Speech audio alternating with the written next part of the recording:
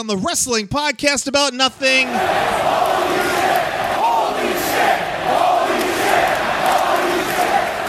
We've all heard the chants. Now we're going to talk about the moments in wrestling that actually deserve it. To help me, Brian Fury is still here, and holy shit, it's the WPAN debut of The Ray. Plus, your promo about nothing and so much more. But first, tell him, George. I think I can sum up the show for you with one word. Nothing.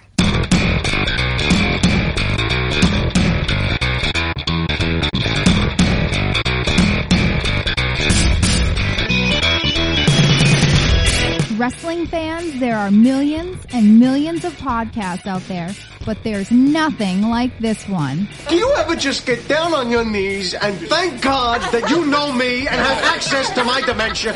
This is the wrestling podcast about nothing. Nothing? Nothing. Welcome to the Wrestling Podcast About Nothing, episode 175, a production of Crackpot Podcasts. My name is Mike Crockett. I'm a longtime independent wrestling referee in the Northeast, currently on an extended hiatus from the ring, and not joining me as always is a veteran of the New England Independent Mat Wars. He is a contracted Ring of Honor wrestler, one half of the Bouncers, Brawl Daddy, Brian Malonis. No Kingpin again this week. He is out getting Brawl Daddy trademarked, I'm sure. But for the first time, 3 weeks in a row, this is a definite 3 weeks in a row, the first time is the owner and proprietor of the New England Pro Wrestling Academy, the owner and operator and promoter, we've established, of Chaotic Wrestling, the Firebrand, the permanent guest host of the Wrestling Podcast About Nothing, Brian Fury. Hello, sir. Hi, Michael. I'm getting comfortable here. I'm liking this. I think the Kingpin, or the Brawler, whatever he's called now, is going to have to fight me to take this seat back. Yeah, and you're feeling very comfortable. You're not warm at all. You're just... You yelled at me about the fan being on the other side of the room, and I had to turn it off, and it's now 2,000 degrees in my living room. I'm sweating like crazy. Well, I mean, I have someone in my house telling me that it's fall already. It's August still. I know. You get like 3 days of cold weather, and she's all like, oh, she got out the winter clothes, basically. And what did she do today when it was like 80? It was 80? Yes. She was indoors mostly. And yeah, well, that makes sense, yes. So we have someone joining us, Brian Fury, this week on the Wrestling Podcast About Nothing. This guy has avoided being on this podcast for over 3 years. We made attempts, and then we just ended up giving up. But I guess since he has the summer off from For the Pops, the podcast with James Yabikowski and Scotty Slade, I guess he's finally got the free time to come and join us here on the Wrestling Podcast About Nothing. This is 1/2 of the Metro Men. Well, probably 1/8. 1/8, 1/5, 1/6, something? Something like that, of the Metro Men. He is the Ray. Hello, Ray. I was a founding member of the Metro Men, I'll have you know. Hello, how are you? No. You were like the third one in. All right, that's basic, all right. But the other guy only worked like 2 shows, so really, I was a founding member, and I was the longest member. I'll have you know as well. And that was with current WWE superstar Mike Kanellis, right? Yeah. I wasn't gonna say that. I didn't want to drop that name. Sorry. I'll do it for you. That makes it right. That makes it okay. Thank you. Also, you are a tag team partner of Max Smashmaster, who has been a past guest here on the podcast. How is your relationship with him? Oh, it's fine. It's wonderful. He's I haven't spoken to him since he become Max Smash, whatever you just said. He at the time he was still the Shane, so that was true. I forgot about him. Forgot he was the other half. The other 8th, yeah. The other 8th, yeah. Sorry. Can we also break kayfabe and say that the Ray was also one of Los Conquistadores in WFA as well? I did work as one of those guys as well. I would work. How many times? I would work multiple times a night, and that actually the Los Conquistadores I enjoyed more thinking about it now because I get to throw tacos at people. Yes, multiple tag matches a night because they didn't dare put you in singles. Absolutely not. I was too good. I'd take everything away from Steve.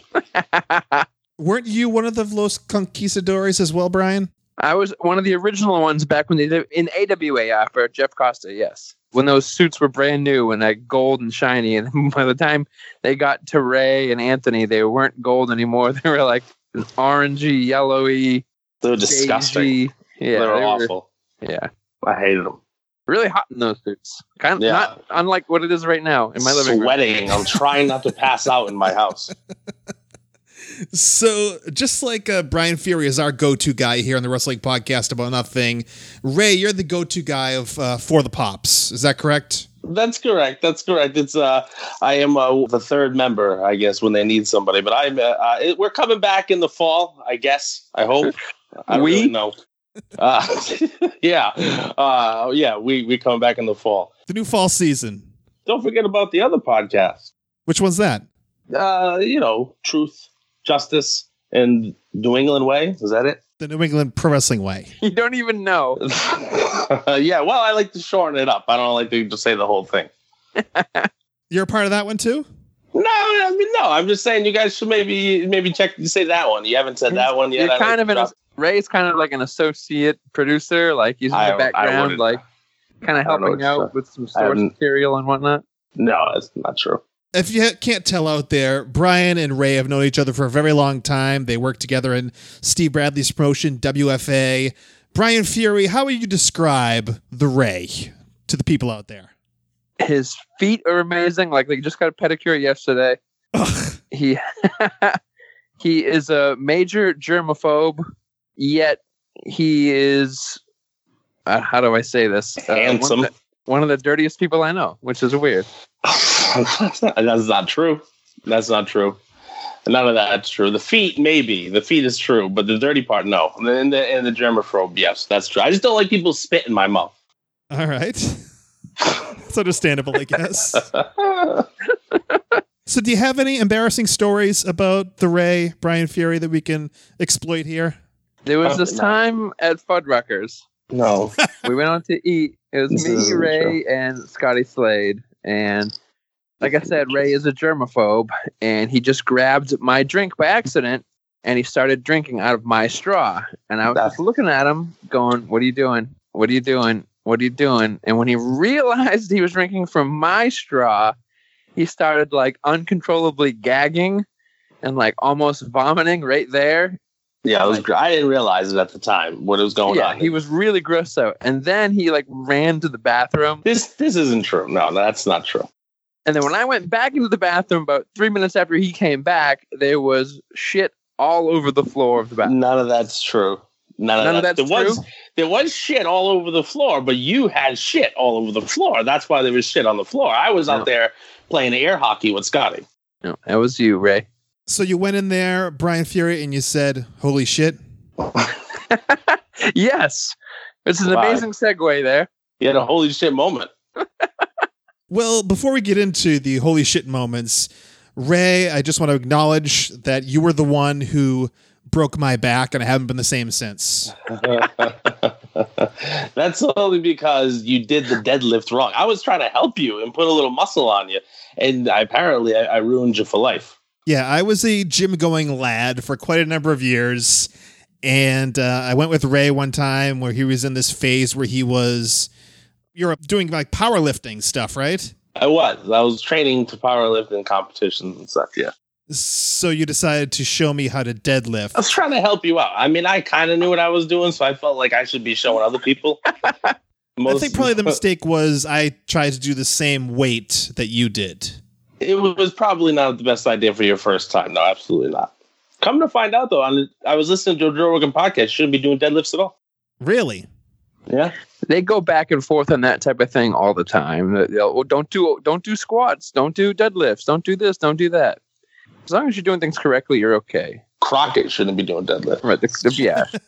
The problem is Crockett didn't do them correctly, and then he has limped around like a 90-year-old man ever since. And it's been like, what, 8-9 years? I just remember after the gym, we went back to your house, Fury, and I sat down on the couch. We were doing whatever or watching whatever, and I went to get up, and I literally like crumbled. And that's where it all began. That was the downfall. Then the weight started pouring on. Onto the bar, because you kept deadlifting. No, never deadlifted again. Oh, okay. I thought that's what you meant. No, yeah, that was one and done. Crockett used to be a size medium. Hey, that happens. Now I'm not. There's no reason to harp on it. There's move more on. Crockett to love. Well, Brian, how would you describe the Ray as a pro wrestler? Amazing hot tag. Just ask Les Thatcher. Really, there was an issue? There wasn't an issue. We went down and trained with Les Thatcher for a week. And we were doing this tag team thing, and I took the heat, and I made the tag to Ray, and Ray blew the hot tag, and so Les legit made him redo the hot tag no less than like 15 to 20 times until he finally got it right and did it correctly. It was like 45 minutes of the same hot tag over and over because he wouldn't work it. He wouldn't work it. He would go 1, 2, 3, 4, 5 and turn around. Oh, what the fuck? Get out of the ring. I'm like, oh, Jesus Christ. And this is fucking going on for 40 minutes with some Australian kid who's built like a brick shithouse is hopping over the rope each fucking time. And I got to sit there blown up from the 5th time. And every time it looked worse. It wasn't my fault. I'd make the tag to you, and then he would just look at me, not like while counting, and just shaking his head because he knows you're messing it up again. It was bullshit. It's called working, brother. You had 5 seconds to get out of the ring, and Les wouldn't work. He'd turn around, and then he'd count you and disqualify you, and that'd be it. And he'd be like, dude, come on, help me out here. Count like 1, Mississippi. No, 1, 2, and then just turn around. He was trying to screw me. It's by the book. I like He's it. a good guy, though. Good guy. And when it comes to wrestling, Ray was a good guy. He wrestled through injuries and stuff, and he had that major injury that pretty much ended his career, the arm injury that kind of put him out of commission. How did that happen, Ray? Okay, so I jumped off the top rope. I was trying to go for that stupid move. The Dudley Brothers, the What's Up, they put the legs back, and I go for the headbutt. Yeah, and but Ray, you got it in context here. You were a conquistador. Yeah, I understand. And so, what would you yell to the crowd instead of "What's up"? Was it "Que pasa"? Como está or something, right? Yeah, and I didn't know what I was saying any of the time, so I would just say "Como está," "Que pasa," and then I would launch myself across the ring, and it worked every time, except for this time. My partner brought him too far, and I overshot, and I ended up coming down on my arm and breaking it. And the bone popped through the skin, was pushing out of the skin, and I continued the match. So that was good. And then I got in the back, and I ended up getting yelled at because I ended up touching the cage that they were supposed to use later on that night. And I didn't even. I just brushed it. I think I maybe hit the guy. Like I couldn't move my arm, so I was trying to think of things to do. And I went back, and Steve said, "Is it all right?" And I was like, "Yeah, I'm holding my arm. I think it's fine." And he goes, "The fucking cage." I was like, "Jesus, no, I don't know. You hit the cage. That's for the fucking main event." And he's screaming at me with my fucking hand. My arm is almost falling off my elbow. And so I walked downstairs, and that's it. He never said anything else about it. He was a good guy too, but I can understand what he was saying. I was ruining the main event. I get it now. So would you say, based on the move that you were ripping off there, would you say you got what you deserved? I got what I deserved, absolutely, for doing that stupid move anyway. Okay, that's good. At least we agree on that. Absolutely. All right, so before we get to the holy shit moments, let's talk about BrianMalonis.com, right? The place where you get your Brian Malonis merchandise. All the t-shirts, including the beer, more beer shirt that's on both of your guys' wish lists, right? What is it? BrianMalonis.com? Yeah. I'm going there right now. Are you behind here? No, I didn't know it was a .com. I'm going to buy a shirt right now. Go on. Keep going. You're going to buy the beer shirt, right? That's probably not the one I'm going to go with first, but I seen the one where he has the elephant with the horns. What was it? It's a Mastodon. Mastodon. That's right. I like that one. You know what? I might buy that one. All right, let us know how that goes. Or you could buy the Curtain Jerker WPAN t-shirt. What do you think of that? Yeah, I mean, you should just be giving me that for free since I'm on the show, right? It's a lovely parting gift for you. You're welcome. What we can do about that. So BrianMalonis.com, that's where you go for all of your Brian Malonis t-shirt needs. And then there's the WPAN.com. That is the WPAN.com, our hub, our home base, the official website of the Wrestling Podcast About Nothing. That's where you can find the ways to subscribe to the Wrestling Podcast About Nothing, all the various podcast platforms, including Spotify, iHeartRadio, hopefully coming soon to Pandora. We'll see about that. Hey. Also, you can find the social media links there. Follow us at the WPAN of basically all social media platforms. Then there are bios there. Brian, I'm still waiting for your bio to put on the website. Yeah, but my webmaster will get it to you. We did talk about the webmaster last week of the New England Pro Wrestling Academy website. He went unmentioned. Yeah, he's a good guy, right? From what I heard. Is that guy that made the really nice site for the school, right? That brings all the business in? Yep. Oh, okay. Yeah, That's exactly what I say about it. Yeah. Good job. Brian Malonis has an IMDb. This is amazing. Go on. Sorry about that. Congratulations to Sasha Banks, by the way, for winning the WWE Women's Championship. She did win it. She certainly did. And so there are photos there as well on the WPAN.com.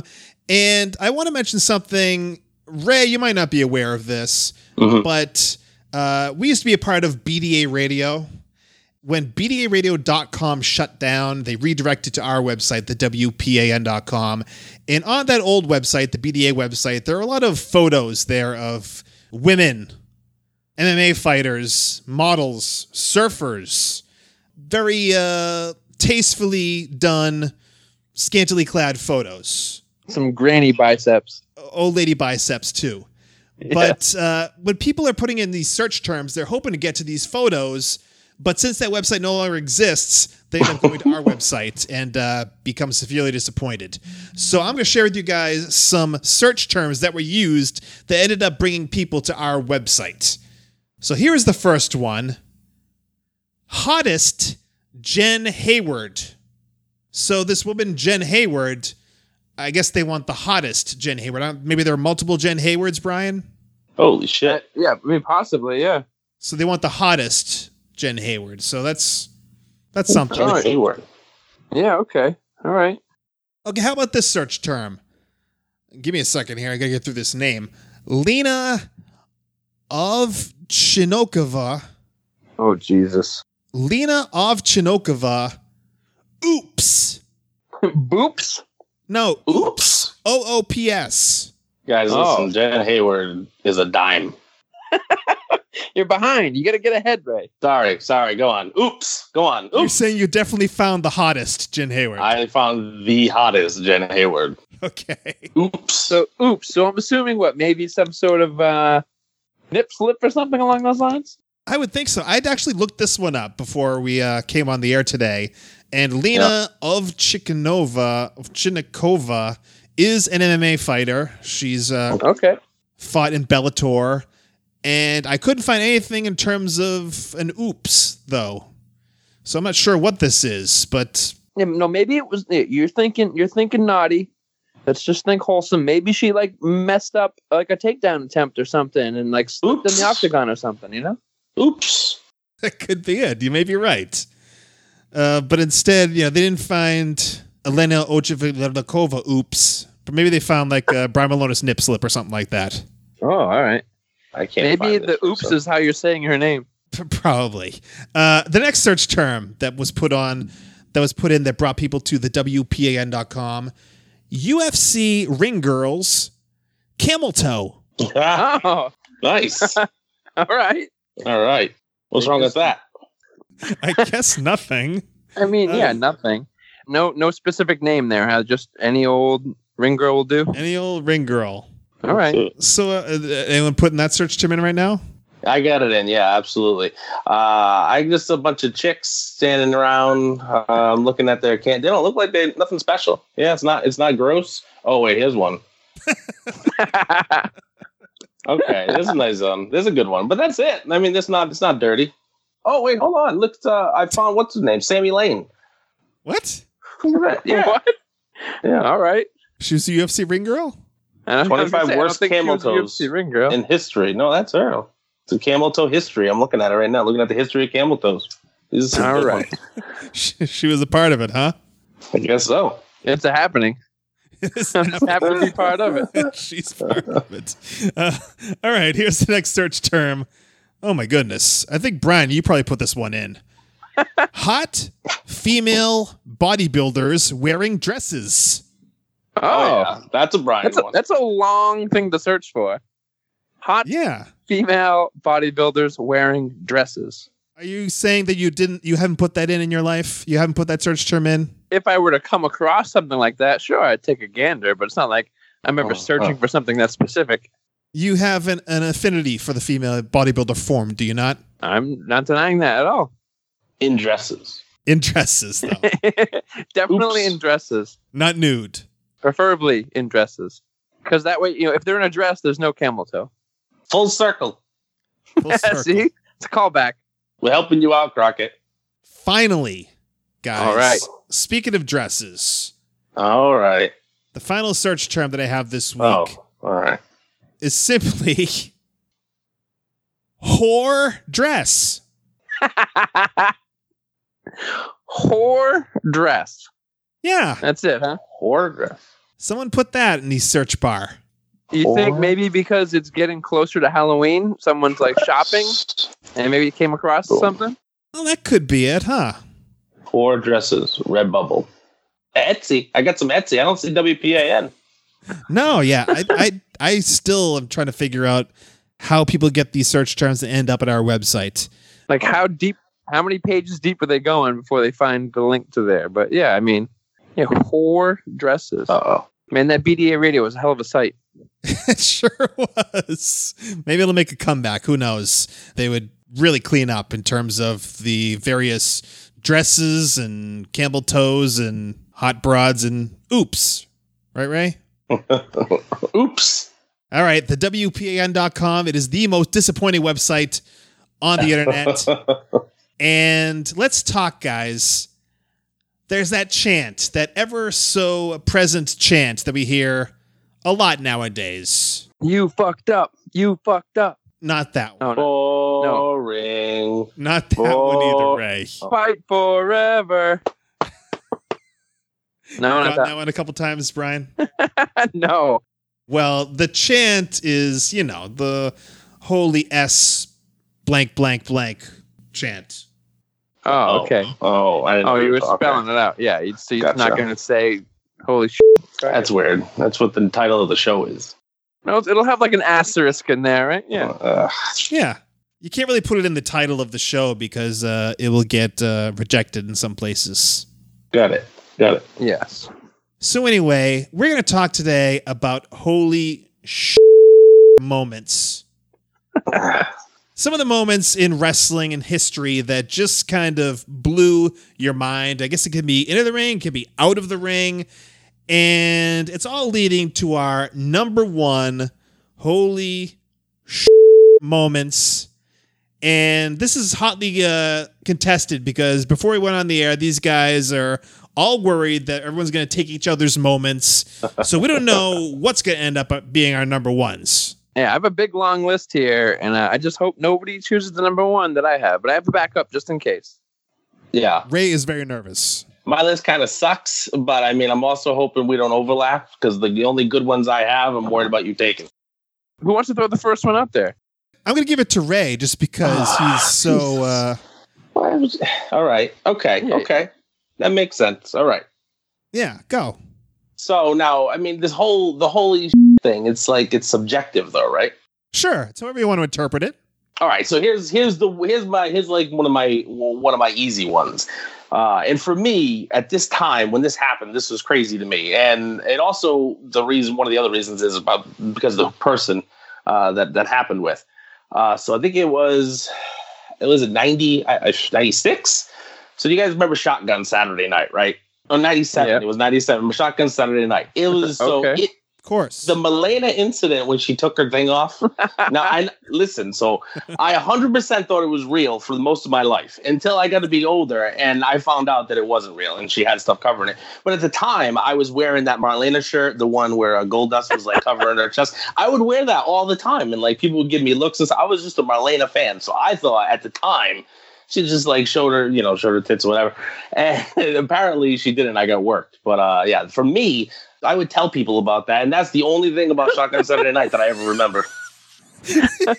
Oh, wait, that and Perry Saturn when he kicked the shit out of that guy, but that's it. You'd walk around telling people about I would. Marlena showing her tits. Well, because I also got to kiss her after a show. She was with Meat and Jackie when they were doing that gimmick. Yeah. And PMS. Pretty Mean Sisters. They were walking by us at like an Applebee's, and like Meat was walking first, Sean Stasiak, and I said, hey, can I have your autograph? And it was to her, but I wasn't even paying attention. And he was like, yeah, sure. And I was like, no, I'm sorry to her. And he was real hot that I did that. It was like a thing. And she was like, oh, and she was awesome. So she sat down with us and she talked and everything. And then when she left, they were telling her, my friends, how much I liked her. And she was telling about how some promoter baked cookies. I don't know. And then when she left, she gave me a kiss on the cheek. And that was like the biggest moment of my life to that particular point. And the fact that I saw her naked on Shotgun Saturday Night, sort of. How young of a fella were you at this time? 16? 15? Oh, really? Yeah. For people who don't remember Shotgun Saturday Night, at least in the beginning, they did it from like small nightclubs in New York City. The Mirage. Yeah, this is one of the first episodes. Marlena got up on the apron, the future Terry Runnels. Well, she was Terry Runnels the whole time, but Marlena, Goldust's manager, she got up on the apron with her back to the hard cam and pulled down her dress. And little Ray just went bananas and assumed she was showing her. I stayed up late that night. He did, yeah, because it was on like at midnight, all around the country, syndicated. But yeah, you see the photos in the years since. She had like, I don't know, looked like Saran wax paper or something over her breasts. So yeah, there was no wax paper exposure. This is before internet too. That's the other thing. People think it's like, oh, who cares? It's not a big deal. At the time, it was a big deal. It was real. It was real to me, damn it. Okay. Okay, do you have something as scandalous as that, Brian Fury, on your list? Well, I have something scandalous, but I'll save that for later. That might be my number one. We'll see. Oh, all right. But let's see. If I'm gonna go back, let's see. I have three that are older. Let's go this one right here. Barbershop window. We all know what happens when that gets said. Shawn Michaels throwing Marty Jannetty through the barbershop window was definitely a holy shit moment. It lives in infamy. It's something that gets referenced still to this day, whether it's, who's the Shawn Michaels of the tag team, or, something along those lines. But that was definitely a holy shit moment that will live in infamy forever in my mind. And he did not super kick him through the window. No, super kicked him, and then he threw him. I've had her the way with the super kick. But it's not. That's a Mandela effect for some people. No, it's not.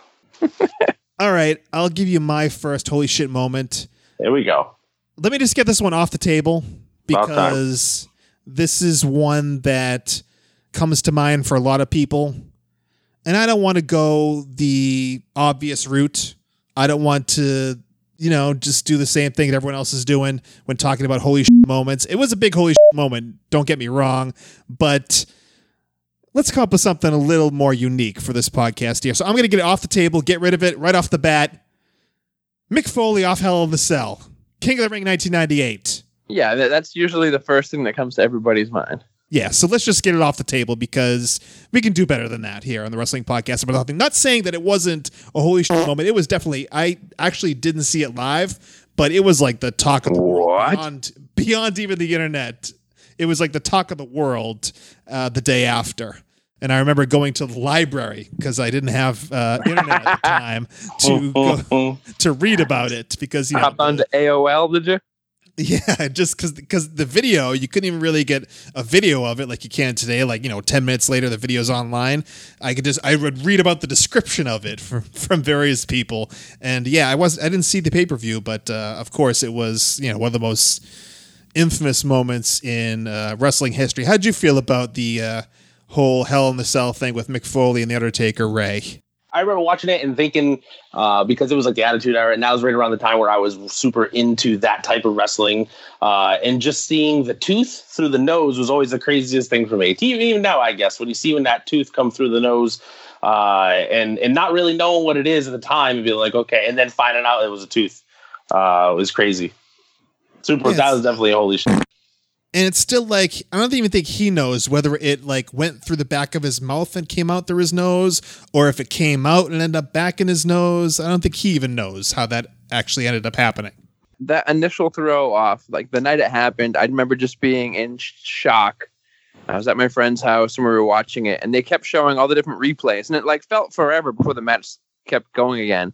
There was that one replay from like way up the top of the building that was so far away. You could just really see just how far he flew, and it was insane. And of course, Mick Foley says that the second bump was worse than that. The one through the top of the cell onto the ring, because of the chair. Terrible WWF ring. And yeah, the chair came down and kind of hit him in the head on the way down as well. That couldn't have helped the matters, but that bump was way worse, but I still don't believe anybody that says that second one wasn't supposed to happen. Yeah, that's the narrative, isn't it? That wasn't supposed to go that way. He still says to this day the second bump wasn't supposed to happen. I mean, he chokeslammed him right over the opening, and and it flung open. I don't see how it could have not been planned that way.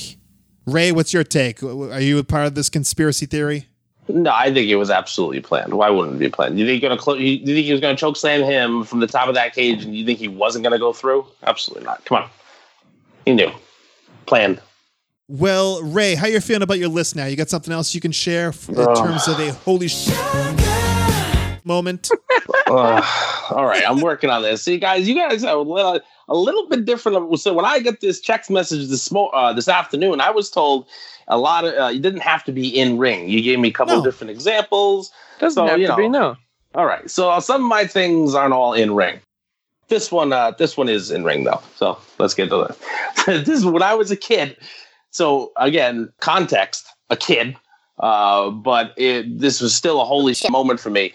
And I went back and rewatched it. It's kind of lame. The Papa Shango feud with the Ultimate Warrior, and anything he did with Ultimate Warrior, with lighting his foot on fire, and I know it wasn't fully getting thrown off the top of the cage, but at like 6, that's holy shit. I really thought this guy was possessed. When he was making him puke and stuff, that what you're talking about? Yeah, I went to my teacher when I saw that because it was like on a Saturday show. And I went to my teacher that like Monday, and I was telling her about it, and that bitch was telling me it's not real. And I was, okay, lady.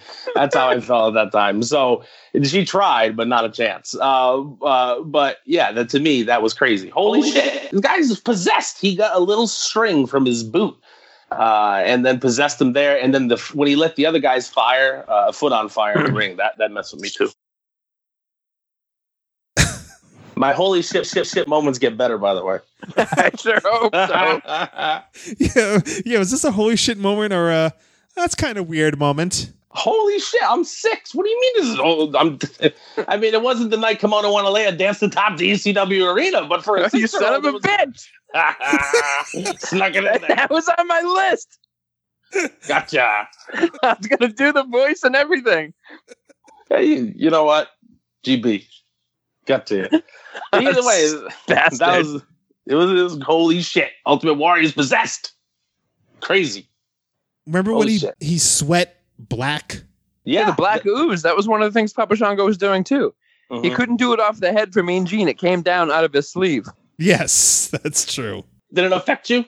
No effect? When you were a kid that you didn't care? You thought wrestling, you thought that was just a normal thing? Some guy possesses another dude? You thought that was normal? Ray, when Papa Shango was on TV, Crockett was like 21. So, oh God, yeah. Sorry, I understand. Okay, well okay. Sorry, Crockett. Okay, Fury. Let's up the holy shit factor here. What do you got on your list? I mean, this is a long list here. So, how about this was fairly recently, a couple of years ago, Survivor Series. Goldberg defeating Brock Lesnar in under a minute. That was a 100% holy shit moment. Everybody was talking about that match. Everybody was talking about how wasn't sure how it was going to go. Goldberg's first match back in forever. And they finally got Goldberg right in the WWE, and they did it against one of the biggest and best competitors in the past 5-10 years of WWE, Brock Lesnar. That was 100% a holy shit moment. How many things do you have on your list, Brian?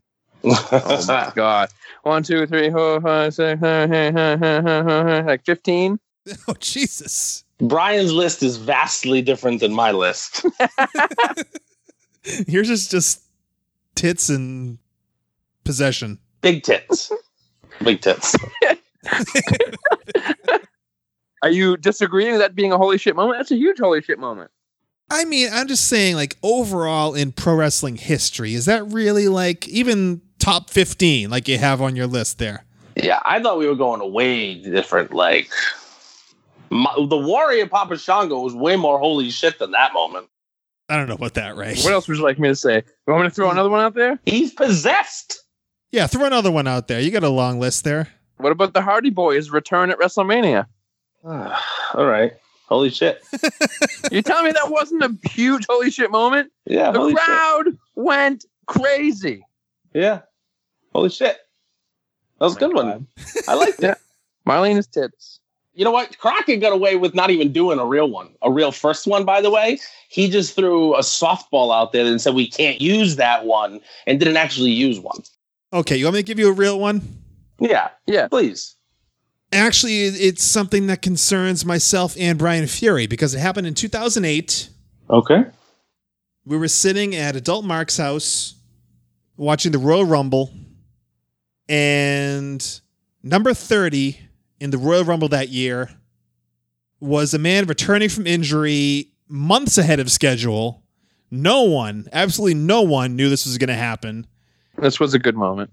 But John Cena returned, Madison Square Garden, the Royal Rumble 2008, number 30 in the Rumble that year, ended up winning. No one knew that he was going to be there. He was going to be back. There's that iconic, shot of him, and he looks up, and he's in the aisle there, the old school MSG aisleway. That was a big moment, not only because of Cena's return early from injury, but because it caused me to win the Rumble pool that year over Brian Fury. You're known for that. I think you did it a couple of years in a row, you son of a bitch. But yeah, that was an awesome. That was very, very awesome. Not gonna lie, I'm not gonna shit on your holy shit moment like everybody has mine, but it was a very good one. Good job, Crockett. Thank you, Ray. What did you think of that? Holy shit! Right? Exactly. I love that moment. No, that's one of my favorite Rumble moments, like ever. If not my most favorite Rumble. I'm a huge Cena mark, so. Yeah, Brian called me. I didn't watch that live. Brian called me or texted me and asked me if I saw it, and I said no, and he told me to get on it. So I downloaded it, and I watched the whole thing, and I remember just watching that moment and freaking out. You downloaded it. Do you want to admit that on the podcast? I downloaded it to my computer from pay-per-view, Viewer's Choice. I was watching Viewer's Choice at the time, and I downloaded it. Okay, Ray. Me again? Are you ready to amp it up a little bit here? Let's give us... Okay, all right, guys, listen. Apparently, these lists, like I said, are a little different, so I'm gonna have to riff a little bit here and go off the cuff. Very subjective, these lists. Off script. I'm gonna circle back around to some of the other ones I have. But when you were saying the Cena thing, for some reason, I don't know why I thought about this. But you remember when New Jack, from ECW, when they're in the ECW pay-per-view, New Jack took the fall from the top of the scaffolding, and I can't remember the guy's name, fell on top of his head and gave him a concussion from the top. Talking about Vic Grimes? Vic Grimes. And then he ended up getting Vic Grimes back later on, but Vic Grimes was an accident, but Vic Grimes ended up falling on his head, and I thought he was dead.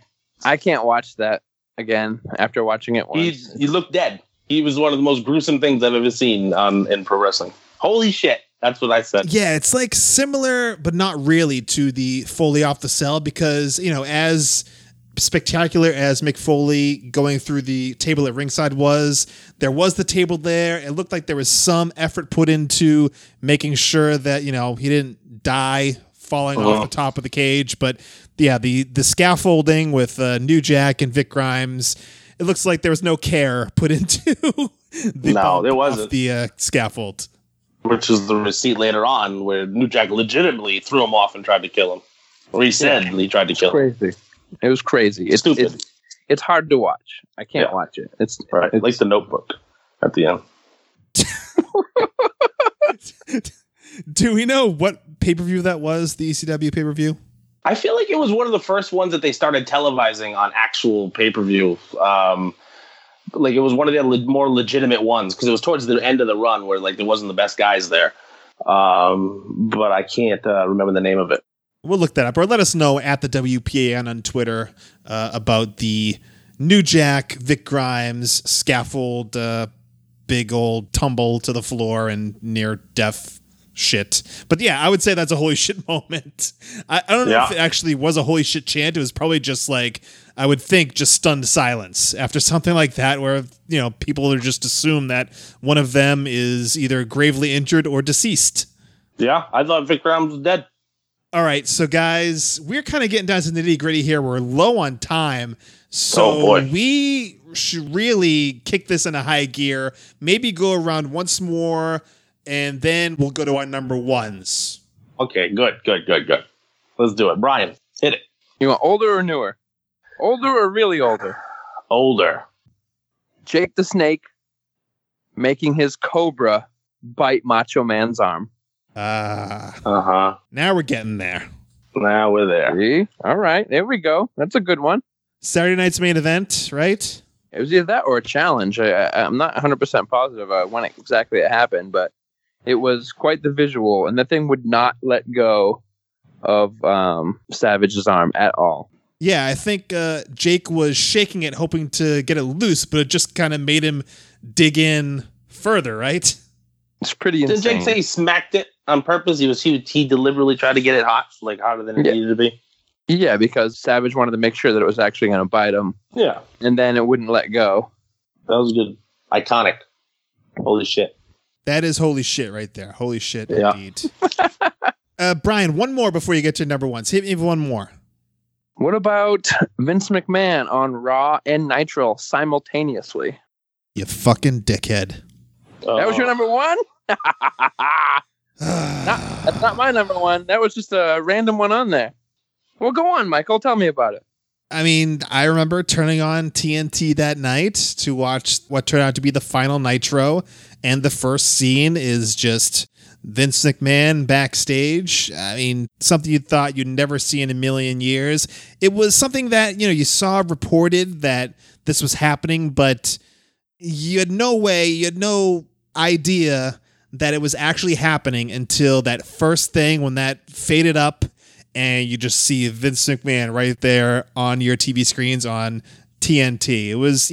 That was an unbelievable moment. Just something that you never thought was possible until it actually happened. And then, of course, he gobbled up WCW and just flushed it down the shitter. In a sense, yeah. It was a really surreal moment. That opening scene and then the very end of Nitro and Raw had that simulcast of the same thing being on both channels, which was pretty amazing. I didn't take in at the time. I mean, I guess you probably with a lot of things, you don't think about how insane at that moment it is. Like years later, even to think about it now, how crazy that one moment is. But yeah, I remember thinking the same thing, that it was just surreal. We'd get together every Monday and watch Raw with a bunch of my friends and just seeing all that, and then just you couldn't believe what was going on, and it was again the same thing. No internet wasn't the same, so it was difficult to kind of you couldn't have your phone to immediately Google what's going on and go on Twitter what's going on, and then to find out until a couple days later or maybe a day later. But yeah, absolutely crazy moment. Yeah, you get kind of lost in the moment sometimes of some of these things and don't get to really realize how much of a holy shit moment it actually is. Yeah. Sorry for taking your number one, Crockett. Did you have a backup? Oh yeah. I got plenty here, kid. Don't you worry. Okay, good. How about this one? 2002. I mean, this is kind of the reverse of what you just talked about, Brian, when you stole mine. I think this is on my list too, yeah. How about he's back? Eric Bischoff showing up on Monday Night Raw. That was something you thought you'd never see. That was an amazing moment. It's still I get it, but I don't. It baffles me that they showed him backstage before they showed him live out in front of the audience. Oh, yeah, they did, didn't they? That's the only thing that's really weird about that whole moment to me. But they wanted to get people to talk about it and call people or tell people to turn it on so they can see the moment when he came back out after the commercial breaks. But it was really, really, really surreal.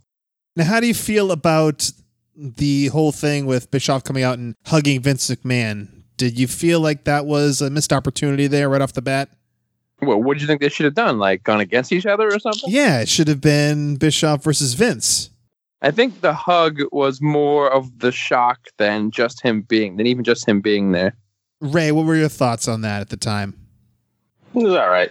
Yeah, I mean, yeah. So the thing is, at the time, I was 110% loyal to WWF. I wouldn't watch. I mean, I wouldn't. My friends, when I would watch with them, they'd flip over, and I would be like, yeah, whatever, and then push to get WWF back on. But for the most part, 100% WWF. I knew what was going on in WCW, but it wasn't until years later that I was able to rewatch stuff. But at the time, Eric Bischoff meant nothing to me.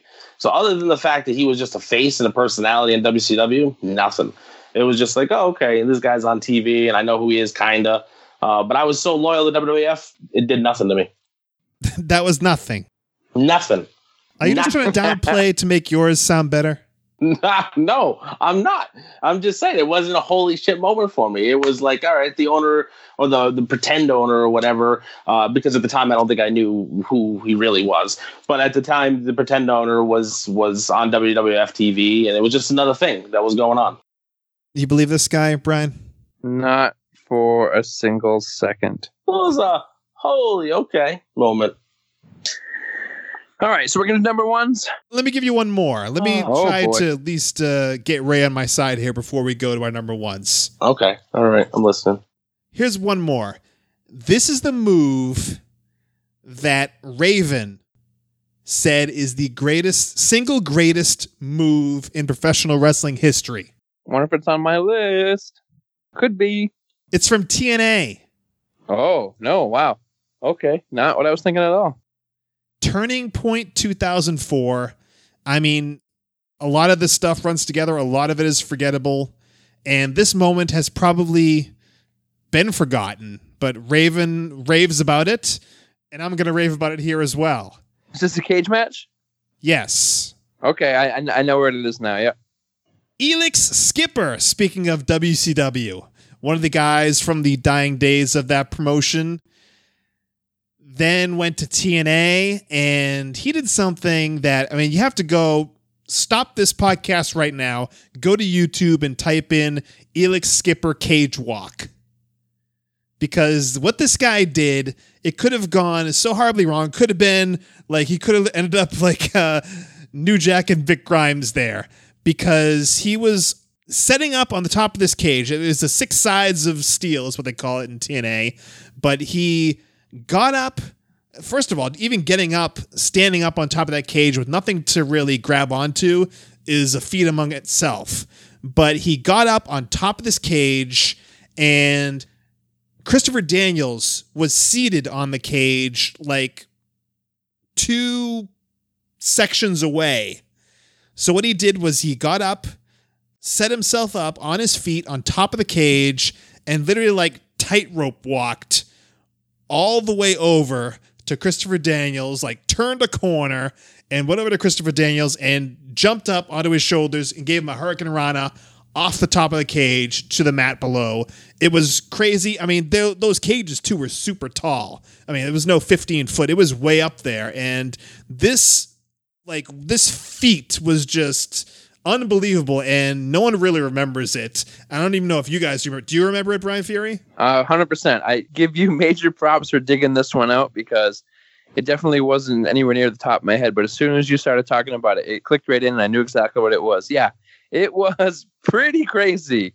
It's like the run across the top of the cage, not falling at all, not falling. And that could have gone horribly wrong. He could have fell to the outside and missed the ring completely. Yeah. And then hit that Hurricane Rana, and both of them land. It was fantastic. Did you see this, Ray? I did. I believe I watched that live, or I watched that pay-per-view. That whole match was crazy. There's so much blood in that match. And yeah, that was one of those things that they'll show for TNA for like forever, where he walks across that. Was it to Christopher Daniels though? I believe it was Christopher Daniels he did it to. I thought he did it to one of the other guys, the Outlaw guys, or whatever those guys were.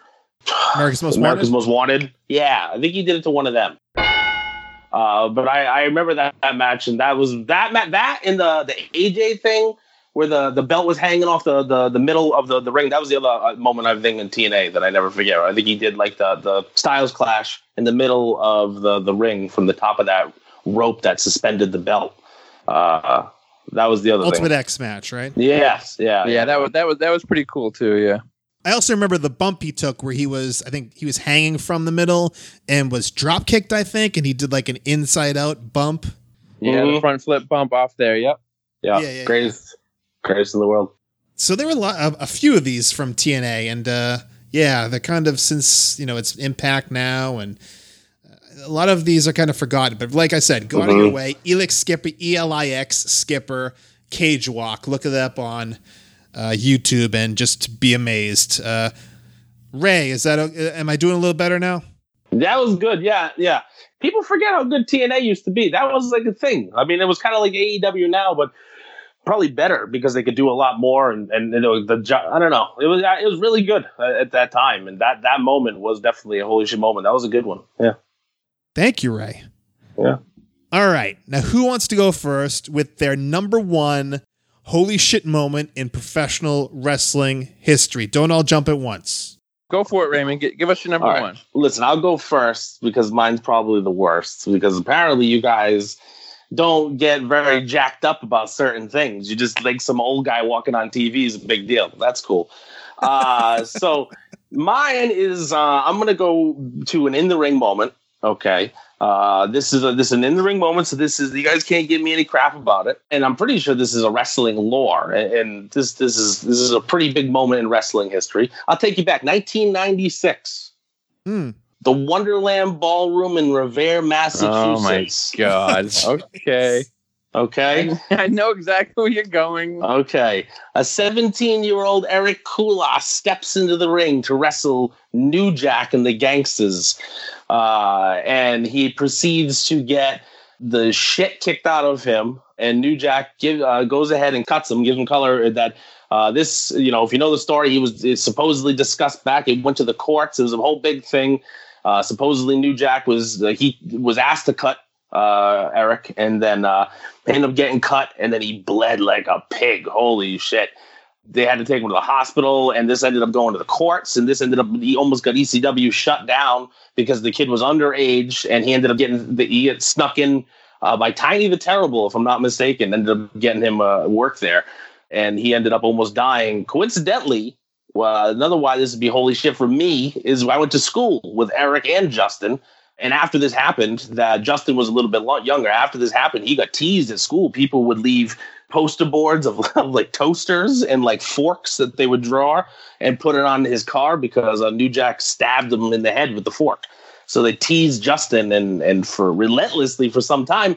Back in 2002, Eric actually ended up dying because he ended up going in for that bypass surgery because they were both huge individuals. This kid was like 6'4", 6'5", and he was probably 380. Big kid, and he was only 17, and he went by the name Mass Transit, and it goes by the Mass Transit incident. So for me, that's holy shit. It's not for you guys. F off. That's a pretty good one. I mean, the story behind it was that this kid Eric Koulas, Mass Transit, went to the show. I think you're right, with Tiny the Terrible. He approached Paul Heyman, said he was looking for work. He said he was 18, I think. And he said he was trained by Killer Kowalski, which wasn't true. And I think he agreed backstage to be cut by New Jack, who ended up just cutting him fucking ear to ear. Yeah. Gruesome. It was pretty disgusting, and the tape was only available for like a day before everything blew up and they pulled it away because they didn't want people to see it. And a friend of ours, Mucko, he like ordered the tape, I think, like as soon as he was able to, and he actually was one of the few people to actually get a tape of the incident. And yeah, it went to a whole court case. It was a whole deal. And okay, Ray, Thank you. It paid off. That was a holy shit moment. I agree. Thank you very much. Thank you very much. You know what? I think you can you can get that on YouTube now, but you're right. You couldn't find that tape. You can find that clip anywhere. It was sealed. Yeah, it was disgusting too. And the kid's dad was there at ringside, just like, he's only 17. Stop. Yeah. Yeah. I had detention with that kid. Yeah. You know what? He was an asshole, so whatever. Oh, Jesus Christ. Whatever. Rest his soul, whatever. But he was an asshole. Him and his brother both. Oh boy. Brian, did you see this thing or hear about it? Like, I've never seen it. I've only heard about it. I don't think I want to see it.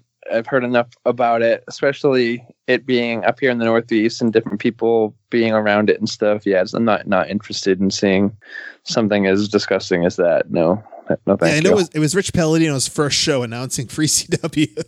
Yeah, imagine that. Welcome to chaos. Holy shit. Holy shit. All right. I'll let you go, Michael. I'll let you go. Oh, this better be a good one. Yeah, I got like 3 that I put in order here, so if you say one of them 3, then I'll toss the other 2 out there. Maybe we'll go off the beaten path. Who knows? Okay. Well, there's a couple of good ones here, but the one I'm going to go with is one that legitimately just shocked me beyond compare. It was 1991. Oh. I was watching WWF Superstars. I think it was on, 11 a.m., I think. And near the end of the show, Bobby Heenan appears on screen. Oh, this is a good one. It's actually kind of on my list, but yeah, okay. He's talking about ice cream and horse manure. I'm flabbergasted. I'm seeing in his arms, in his hand, on WWF TV, is the NWA World Heavyweight Championship. The real World Championship. Indeed. And I mean, that's just like unheard of. Years later, we're talking about, Vince appearing on TNT, but this is like the first time I could think of, in my years watching wrestling, where another promotion, not directly acknowledged, but I mean, that's the championship you see on that other TV show all the time. And Bobby Heenan's holding it, and he's saying that comparing Hulk Hogan to the guy that holds this title is like comparing ice cream to horse manure. Comparing this title to the WWF title is ice cream and horse manure. And then at the very end, he says the man who holds this title, he may be coming soon to the WWF, Ric Flair. And that was just, to me, just holy shit. Unbelievable that this guy, basically the flagship, the icon of the NWA, of World Championship Wrestling, Ric Flair, the top guy, the NWA champion. He was still the champion. He hadn't lost the title. He was off their TV, and he was coming to the WWF. This was just something that, as a kid, blew my mind. I couldn't believe this was happening. It ended up being a great run, Ric Flair and the WWF. Of course, they treated him like they should treat him. It's years later, they would bring guys in from other companies and wanted to assert their dominance and show that they are better than them, even though they have the guy under contract. Like the whole WCW invasion, we don't have to get into that, but just completely botched. But the fact that they brought in Ric Flair and made him seem like an equal to the guys that in the WWF. That was just a complete win, and it all started with this moment. Bobby Heenan appearing on screen with the NWA World Championship. That is my number one holy shit moment. Your thoughts, Ray? So that definitely was a holy shit moment, but that wasn't a moment that I got to experience real time because I was much younger.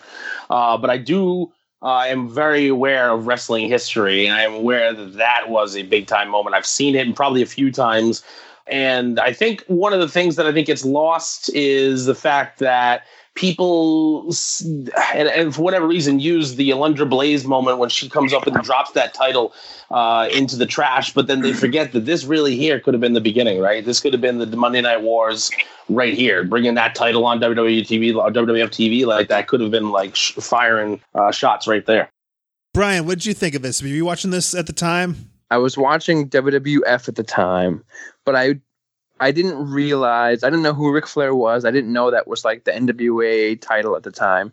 I'd probably seen it in like some of the After mags, but I wasn't a regular watcher of the other product. So I just thought it was exactly what WWF TV portrayed him to be. Somebody else coming in saying he's the real champion and so on and so forth. It wasn't obviously until years later till I really realized exactly what it was. And I mean, it was on my list, but it wasn't one of my top 3 that I have here. I mean, it still works, even if you don't know that it is the NWA World Heavyweight title. I mean, it's obviously for you, it was something that was, you knew it was something important, right?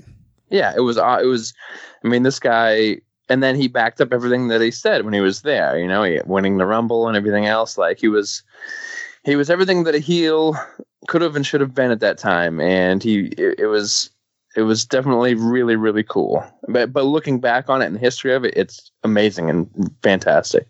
Yeah. Probably could have used better choice of words, too, other than horse manure. Horseman. Yeah. I can't wait to hear Brian's. Oh, my goodness. I can't wait to hear this. You wanted this moment. You asked for it. You wanted to go last. You better bring it here. What is your number 1 holy shit moment? Better not be Jericho appearing on Raw either, please. I'm gonna give you my top 3. Yeah. He's going to have 3, Ray. I'm excited. Number 3, I don't need to go into it. Okay. Number 3, Montreal Screwjob. Okay. Yeah. Okay. That's a holy shit moment. Big work moment. At the time, did you know it was a big thing, or were you just confused like everyone else? I was confused but angry because obviously I was a huge Bret Hart fan at the time.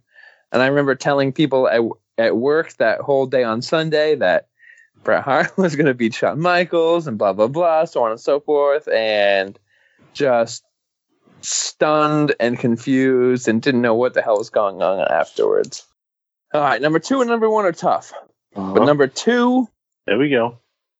Saturday night's main event. Okay. Hulk Hogan versus Andre the Giant. Mm. Oh, yeah. Okay. Hulk Hogan gets covered by Andre. 1, 2, shoulder clearly goes up. Referee still counts 3. As a kid, I'm going, what the hell is going on? You know, I'm chanting, holy shit, because it was a moment. And all of a sudden, another referee that looks exactly like the referee in the ring comes down and they're arguing. And I am a kid watching this, stunned, shocked, totally freaked out. To this day, it's one of the best angles ever on television for like a finish and something like that. And what an amazing, surreal moment that was. The 2 Hebners on Saturday night's main event. How much for the plastic surgery? Yes, the $1 billion man must have paid for it all. Yeah, and the fact that Hogan was crying afterwards in the post-match promo, I mean, they for some reason, like in modern times, they've had like John Cena, especially when he loses the title, he's just like, I lost the title. But this is like you see how much this title meant to Hulk Hogan in that moment, right? That's for you, Ray. Oh, yeah, absolutely. I'm sorry. Yeah. It's Hulk Hogan. I didn't see, again, same thing. I know the moment. I've seen the moment. I didn't watch it live, but I didn't know about it until actually later on, and I had to rewatch the moment. I didn't hear a big deal about it, but I never knew there was 2 Hebners. It's a crazy moment to actually. I'm not sure if other people knew that there were 2 Ref Hebners that looked exactly alike, but to me, I never knew it. It was a great spot. Okay, so Brian Fury, you've got 1B, you've got 1A. Now your actual number 1 holy shit moment. Originally, I was going to say the night Kimono Wanalea danced atop the ECW arena, but Ray blew that earlier. Unfortunately. So, April 6th, 2014. WrestleMania 30. Brock Lesnar pins The Undertaker and breaks the streak. Complete, utter silence in the entire arena. The original time it happened, the bell never even rang because they didn't know what was going on. You get that infamous meme of that guy in the front row with the huge bug eyes, just shocked. Everybody in the house watching couldn't believe what was going on. That is the ultimate holy shit moment ever in professional wrestling for me. Yeah, and I really don't think there was a holy shit chant because it was just absolute stunned silence to the point where everyone thought something went wrong, I think. Yeah. Yep. I thought something went wrong. Did they know about it? I heard later on that even it was kind of called right then and there. And then I heard different things that maybe it wasn't and that they knew going up to it. But I've heard different versions of it. That's kind of why it was done the way it was, that no one knew what was going on, the ref, the bell, the whole thing, because it wasn't until right before they went out that they found out how it was going to go. It was just one of those things. It was a foregone conclusion. Undertaker's streak would live on forever. And it certainly wouldn't be a part-timer like Brock Lesnar to be the guy that would break it, something along those lines.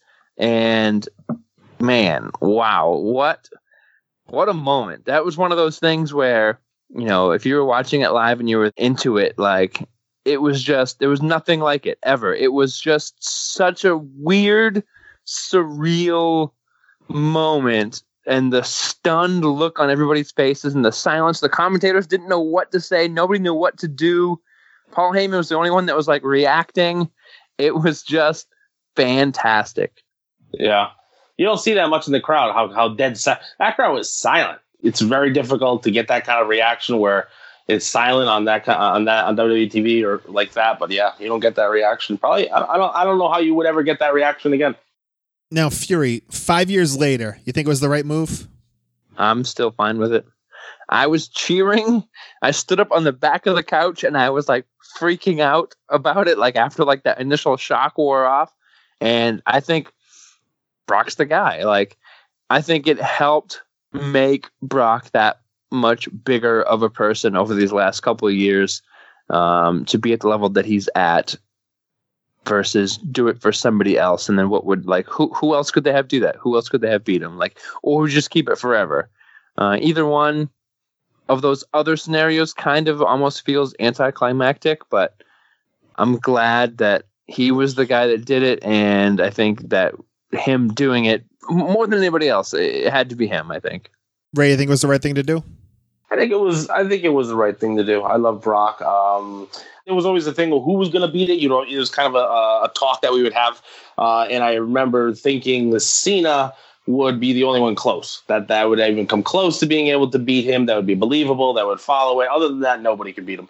Brock makes a lot of sense, though. I mean, if you think about it, and I want to believe with everything in me, because it's still real, damn it, that they've been planning that since Brock lost that UFC fight years before, and he walked up and Taker was in the middle of the interview, and he's hold on. He was dead staring. He was wanna go? And everybody what's going on? We're going to do this? Yeah, it was and I swear I just want that to be the beginning of it, and them saying years from now, we're going to come and we're going to build to this. But, but that if that was it, that was even more of a holy shit moment. So I think we all brought it. Holy shit moments. Even you, Ray. Thank you. I wanted to start small, and I wanted to build. You should see the list I had to throw away because you guys were going so tame. And so I was all right, I got to tone this down a little bit. So, Ray, were there any other tits on your list? Like Mae Young's, perhaps, from Royal Rumble 2000? No big tits on my list. I had the cat was probably a holy shit moment, I think, for everybody. I was expecting kind of someone to say that one. That was a pretty good one.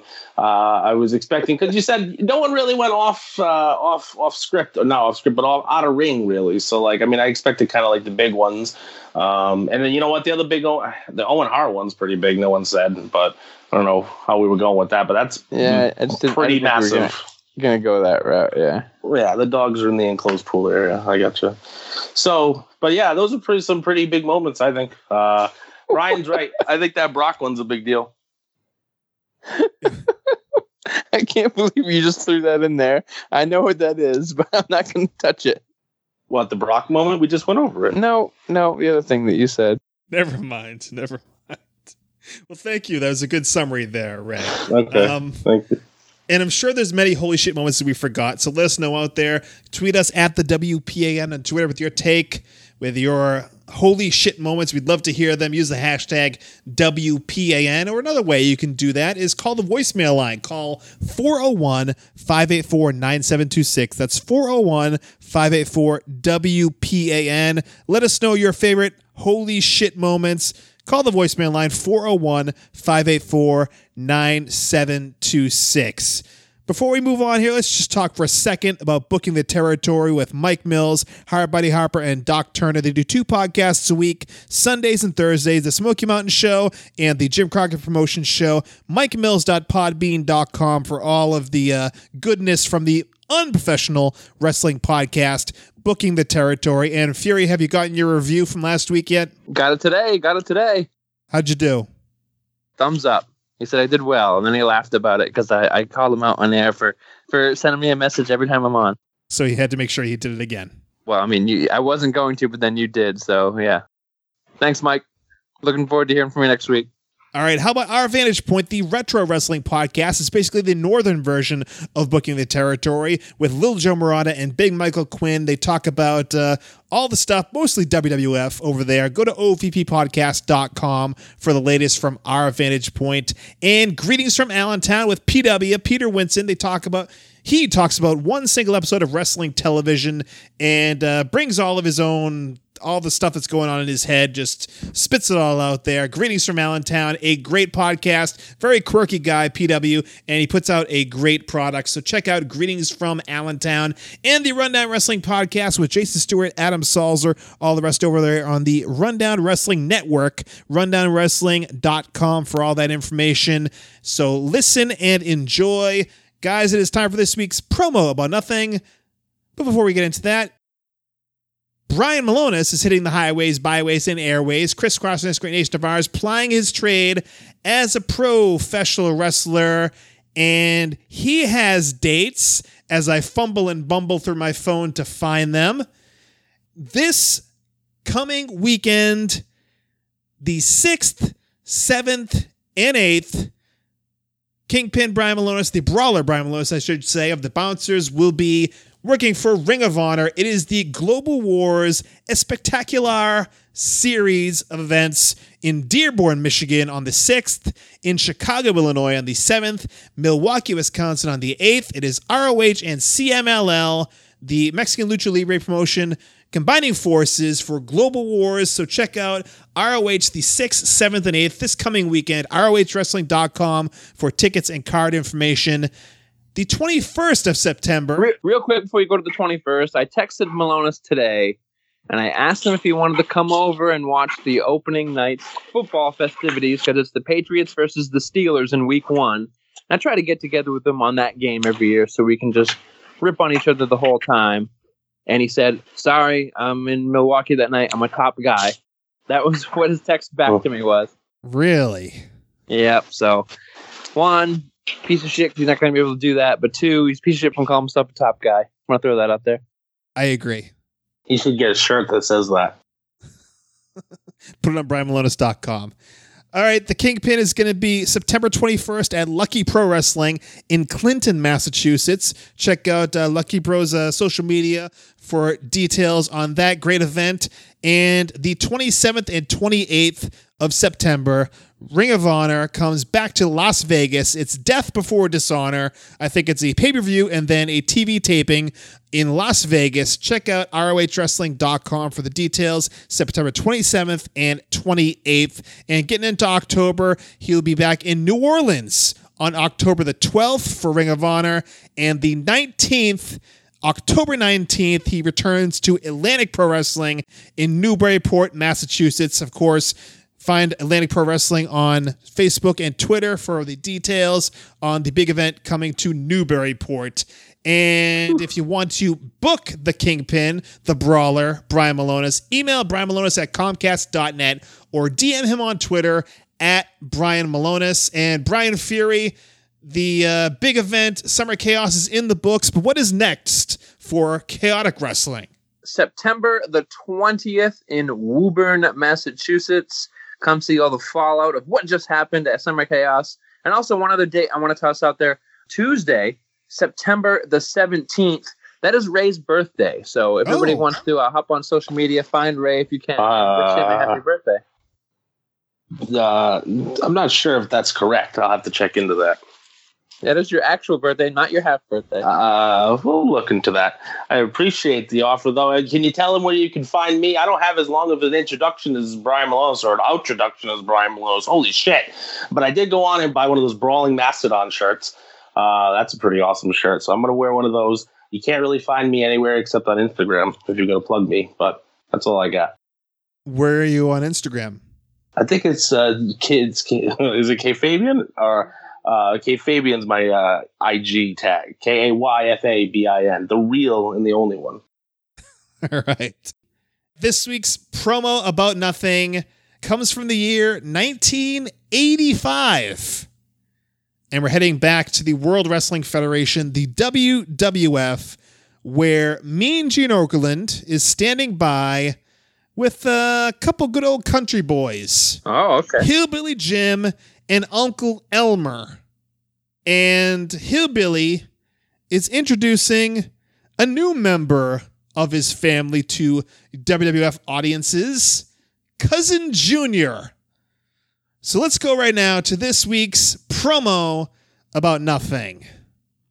We'll bring our cousin out here, Dave. We want you to Cousin? meet. Yeah, we think You got everybody your needs to uncle see here him. now, a cousin? Well, cousin, we think everybody ought to meet this fella. He's some sort of a critter. Junior, would you Critter. come here with you a second? Critter. Junior? Oh, my word, my word. Boy, I'll tell you what, you folks got a lot Stand in right there now. common. This is Mr. Oakland. Behave yourself. Okay. How you doing, Mr. Oakland, sir? Well, just very, very good, Cousin Junior. Welcome to the World Wrestling Federation. Nice to meet you. Good to meet you.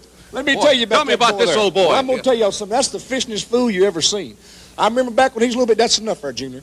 I remember back when he was a little bit younger, he could get down to them creeks, he could reach right there and catch them catfish and pull them out. And we'd take With his bare hands? With his bare hands, we'd take them down come to on. Elmer's house, and we'd skin them live. We sure wouldn't have the office cookout you ever seen. And let me tell you something. What a climber he is. Boy, you mean you skin That- the fish alive? We skin them alive. That's kind of a sick thing. You're supposed to snap them over the head before you clean them. That's something, you read that in some book somewhere. Yeah. Hey, listen, you ought to see him climb a tree. Was it When make he- them taste when he- better or what? Well, yeah, he just keeps it all in there where you can do more things with them, you know. Just make sure you cut that mud vein out of him, That's you know. the thing. That makes them taste just a little better. That's right, that's right. Let me tell you something. This fella here, when he was 9 years old, he climbed a tree quicker than, what do you got there? Quicker than a squirrel with his toenails and his finger. You should have seen him getting that bark up through there. Do you remember when you did that? Yeah, I remember. I used to swing out over them hills and hollers on them old grapevines. Boy, I used to have a whole gun. I used to have the best time in the world down there. What you chewing, Junior? Well, I'm chewing gum. Oh, good. Some folks come out here, they chew something up. Well, they chew. Super bubble gum. Super bubble. Yeah. Big old thing about that big. Hey, that's a very colorful hat you've got there. Well, thank you. Boy, I'll tell you, that is there any chance that our cameraman can get... Are these medals from any kind of competition, any kind of an event? Well, I know Were so you in the just- Olympics? Well, I know, sir. Just wherever I go, people usually just give me old hat pins. I stick them on there. Well, I'll tell you, they look very good. Except this here feather here, I had to chase old peacock about 2 or 3 miles to catch it. My God, I'd But I swear, finally caught him. I'd swear that's a pheasant feather, Hey, but let go me tell right you something else about Yes. this boy. This boy right here can eat the biggest watermelon in Kentucky. Hey, he can eat the biggest watermelon. No family member for Hillbilly Jim Uncle Elmer. He is Cousin Junior. What the Wow. hell was that? Wow. That was a hell of a promo. There's a lot going on there. There's a lot going on. So yeah, you guys couldn't exactly see the footage, but there were, you had your Hillbilly Jim, you know what he looks like. Uncle Elmer is like even bigger than Hillbilly and, fatter as well. But they introduced this Cousin Junior who makes his debut here in this backstage segment with Mean Gene, which, there have been a few more momentous debuts here in pro wrestling rather than being introduced backstage in like this awful interview with nothing happening. It was not a holy shit moment. It was not a holy shit moment when Cousin Junior made his WWF debut in a backstage segment with Mean Gene Okerlund.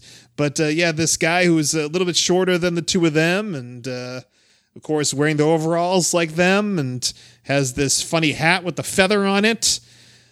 This is I don't like. He chased a peacock about 2 miles to get that fella.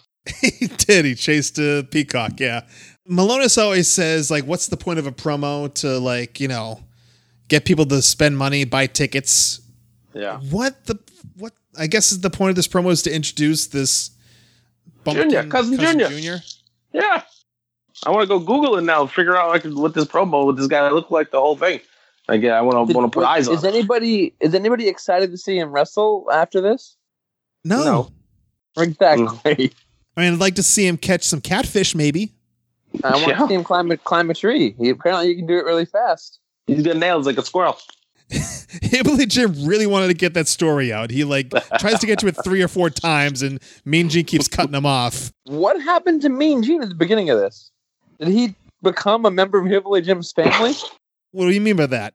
Well, that was him going, "Whoa, who is this guy we got right here?" Right? Yeah, he did have a little bit of a twang, didn't he? His voice completely changed. He became like one of like a Hillbilly Jim family member. Do you guys skin your fish alive? They bang it over the head.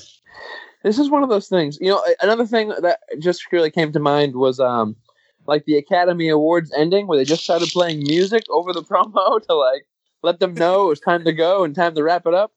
I mean, people wonder why they have to script promos some days because they get stuff like this where no one knows what the hell's going on and no one's going to do it. It's like a promo that was no need to be even done, but I'm glad it was because I'm absolutely happy that I had to listen to that promo.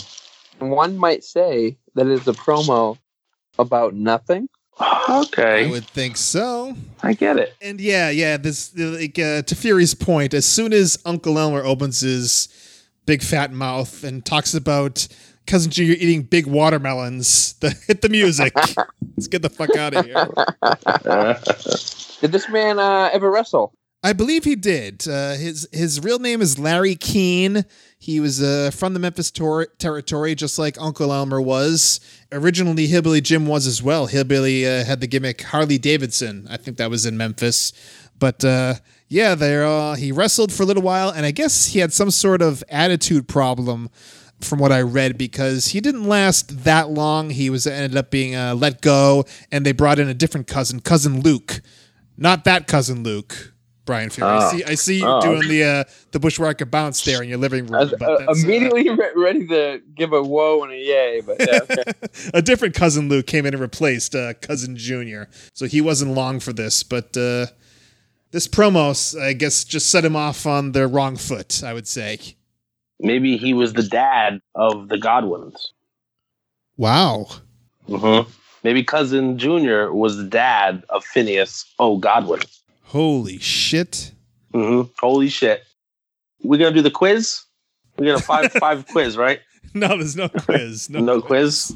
Oh. No. All right. Oh, okay. That's on For the Pops.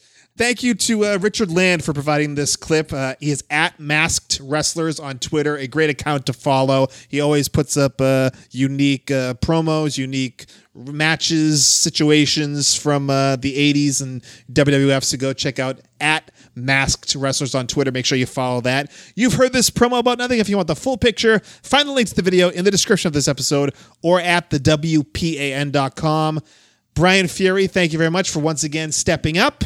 As always, that's what the permanent guest host does. I'll always be here whenever you need me, Michael. Thank you. And Ray, after 3+ years, it's wonderful to have you finally make your WPAN debut.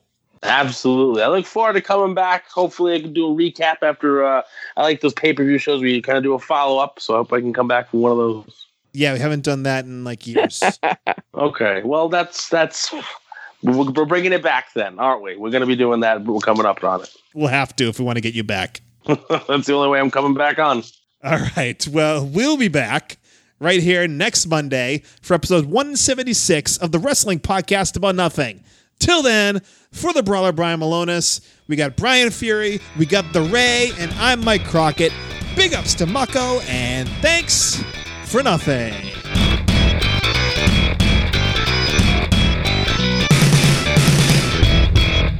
Are we recording right now? Yes, we are. Well, yeah, but he's going to edit this part out. All right. We edit on this show. All right, good. I didn't really buy a shirt. I was just putting it over. Edit that out.